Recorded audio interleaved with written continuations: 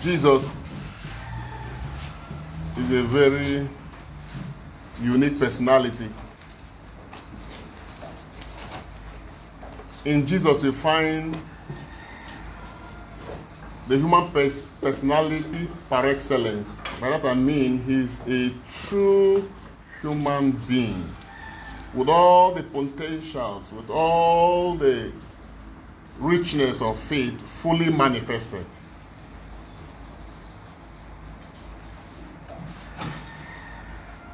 You know that psychologists always tell us that the human person is ever evolving. And on account of that, many don't evolve completely. Some in their quest to evolve begin to suffer some deficiencies, maybe in their mental state or in their emotional state or psychological state. On account of that, they're not completely formed to its fullness. And that lacuna can actually affect the outcome of their life experiences. There are people that no matter what you say, once they make up their mind about something, they follow it. Even when you try to convince the person, this part is not good though. He says it's true, but is that kind of deficiency. There are people that they can never be happy except others tell them good things. No matter the good things around the person, that is not enough. He can't see himself or herself as an individual that should be happy with himself. He needs people to hype him or her, to tell him, look at how you did. Wow. Then that's when the person becomes happy. It's a deficiency. There are people who are very critical. No matter what you say to the person, he will turn into a mental exercise. As long as his brain cannot, size it up, what you are saying does not hold water. There are people who are their emotions have collapsed. Everything ends with tears. Whatever happens in life must end with they start crying. Even what should not bring tears will make them, they'll just start crying. Self-pity have eaten their soul up. There are people who are aggressive. Their answer to everything is what? Everything is aggressiveness. It's in deficiency. There are people that they cannot manage the turbulence between their mental state and their emotional state. If you ever cause a vexation in their emotional state, their mental state is crashed. They can't think again. They can't think properly again. They become nervous. Because of what? The vexation that is in their emotional state. They can't drive. They can't come down the staircase. They can't go to the kitchen because something will definitely happen. But in Jesus, we see a perfect man. We see a man who developed to the fullness of the manhood. He was not deficient in any area. And that's what he has come to help us also do. While he gives us his eternal life, he also wants us to be truly human and be developed to the fullness. He didn't just come to save your soul. He equally came to save your body. Paul will talk about the three pathetic graces of salvation, which is your spirit, your soul, and your body. We see the perfect personality of Christ well displayed today in the gospel.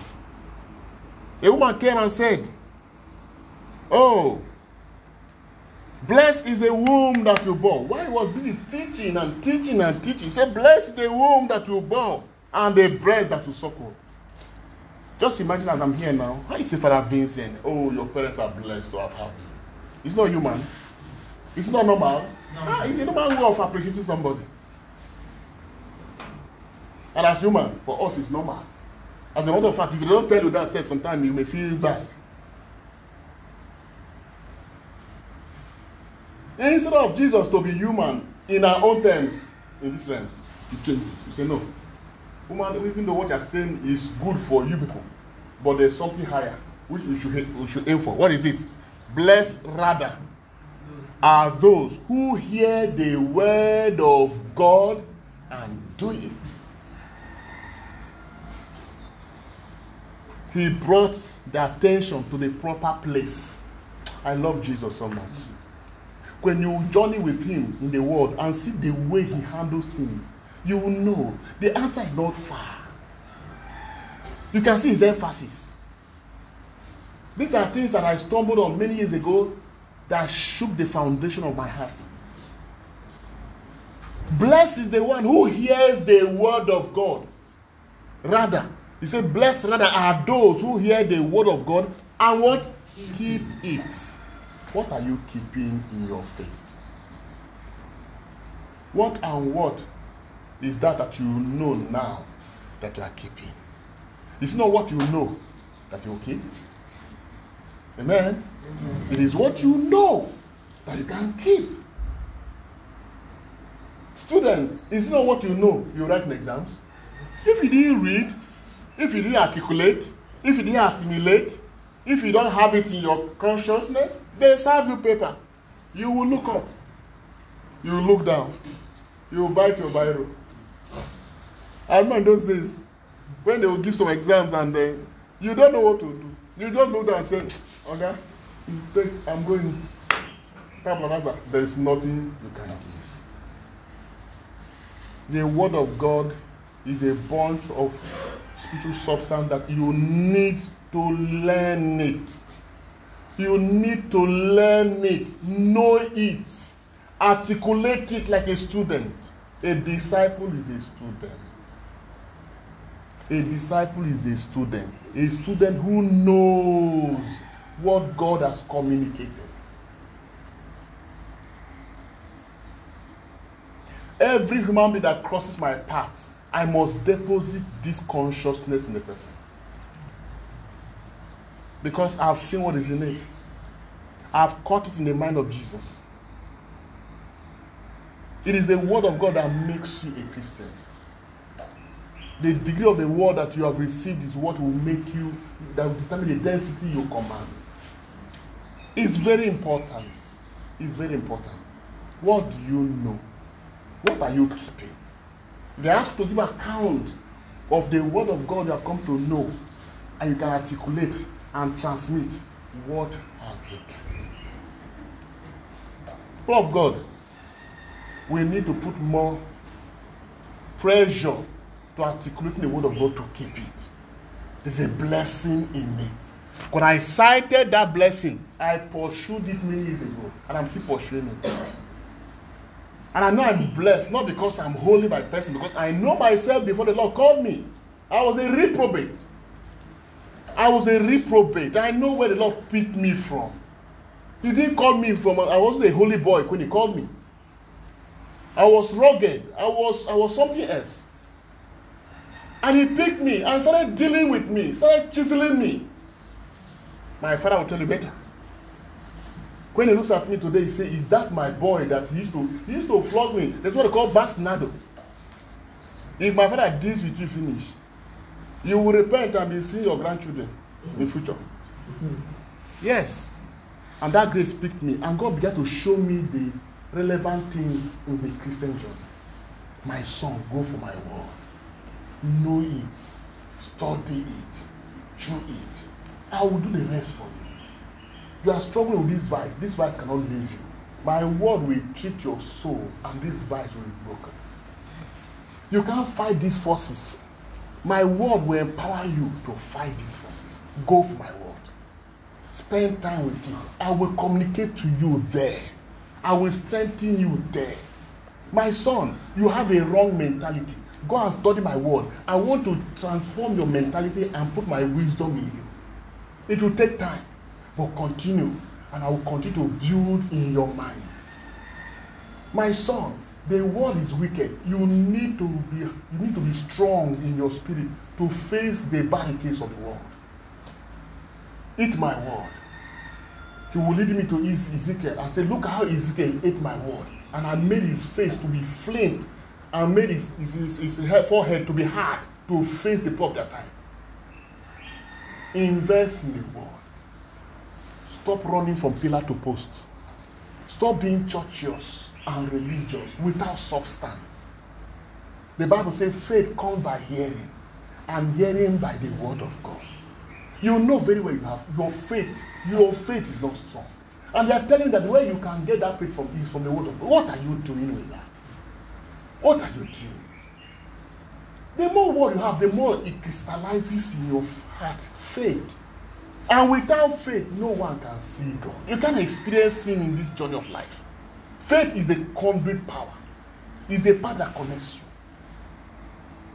Go for the word. I shared with them yesterday here. The church is entering the second level of the dark ages. The dark ages is when the church lost her spirituality and darkness invaded the church, and there was corruption and all kinds of decadence.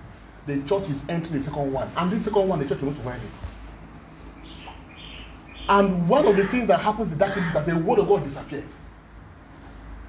Faith disappeared. And Jesus said it to me. He said, if I come back, will I still find faith on earth? Meaning that if faith is absent, it means the word of God was absent also. And if the word of God is absent, it means the glory of God was absent. Because what carries the glory of God is the word of God. We must go back to foundation. The Bible says foundations once destroyed, what can the just do? Even if you are just, you can do nothing. You may try to put your hands this way, you can do nothing. The word must take flesh and dwell among us. The word must take flesh. I must know the word. I must be ruled by the word. My life must be run by the word. The resources my life is hinging on is the resources of the word. I think the word. I speak the word. I wake up with the word. I'll be like David, who sings the word of God every day. That man was something else. He said, oh Lord, your word is a lamp unto my step and a light unto my path. He said, I prefer your word more than silver and gold. This is a man who has learned the word of God. No wonder he was so blessed. He said, oh Lord, your word has made me wiser than my enemies. He said, your word is a purifier. That is David for you. In the Old Testament, he was a man who hosted the word of God in his heart. And he would start singing them. And he would start bragging. He who dwells in the secret place of the Most High shall abide under the shadow of the Almighty. How did he see the shadow of God from the world? The Lord is my shepherd. I shall not want. Meaning I will not lack. Fresh and green are the pastures where he gives me repose. Near restful waters. He leads me to do what? To revive my drooping spirit. Many are carrying drooping spirit around. Their spirit is weak, but they don't know how to go to the waters. He anoints my head with oil. My cup of blessing overflows. Even though I pass through the valleys of the shadows of death, I fear no evil. How did he know? He saw it in the word. The Lord is my light and my help. Whom shall I fear? The Lord is the stronghold of my life, the pillar of my life. Before whom will I shrink from? He said, when my enemies come against me to devour my flesh and drink my blood, it is they who stumbled and fell. Was he praying to God? No. He was just celebrating the word. The man was blessed. Jesus said, the words I've spoken to you, they are what? They are spirits and they are life. How much of it have you articulated? You eat assorted fried meat, fried rice, egusi soup. When I call Anana, you look at me on fire. Toasted bread, yomi yomi, all the yomi yomis. Abi, different type. Shawarma. Golima. All of them. We go for all those things. We know them. We prepare ourselves. We use our money. We go to market. We buy them. We prepare them. Likewise, you have to learn to spend money and go for the word of God. Spend energy. Father, if I read Bible, I don't understand. But you understand the food you eat. Take your time. Sit with it. Stay there. Know the stories. Be part of the story. Allow God to use it and transform you. He has finished with Moses. He has finished with Isaac. He has finished with Abraham. He has finished with David. He has finished with Solomon. He has finished with Matthew. They have all gone. He says, what I say to you, I say to all. Go there, remove those names, put your name until your own time is over. Allow the word to govern your soul. Our Mother Mary is a woman of the word. Let it be done to me. That was her spirituality. St. Augustine said Mary conceived Jesus first in the womb of her memory, meaning she knew the word of God first before she conceived Jesus in her womb. What passion do you have for the word? When was the last time you sat down to do Bible studies? Not reading Bible. Which part and which part do you know? Strangers will come and tell you things about your own Bible. Is it not something that should be abhorred? Ask a question about something about you don't even have an idea. You say, I don't know. They say. No. It's disaster. The only light we have in this realm of life is the word of God. Even if you don't read the Bible, these daily readings, begin to study it. Get a notebook. If you go to office during your what do you call it, your leisure, study it, make notes out of it. What is God telling me in this scenario? Know the book, know the quotation, where it came from. Every day make a note of 2 or 3 sentences from what you have read. Give it time. If nothing came, say, Lord, speak to me. Then we say, oh Lord, you spoke to me once, but what? Twice have I heard you. The second one is the one that gives life. Many Christians are confused today because their heart is buried for the word of God. They fall in for elemental spirits. They get hooked up with anger, get hooked up with lust, get hooked up with ignorance, get hooked up with all kinds of malice and bitterness. They get hooked up with all kinds of the animalistic tendencies because they lack the word. If you don't help yourself, grace cannot help you. That's why it's called perseverance. Very important. In the first reading, God said, bring everybody to the valley of Jehoshaphat. Let me judge them. What is that valley for? That valley is the valley of indecision.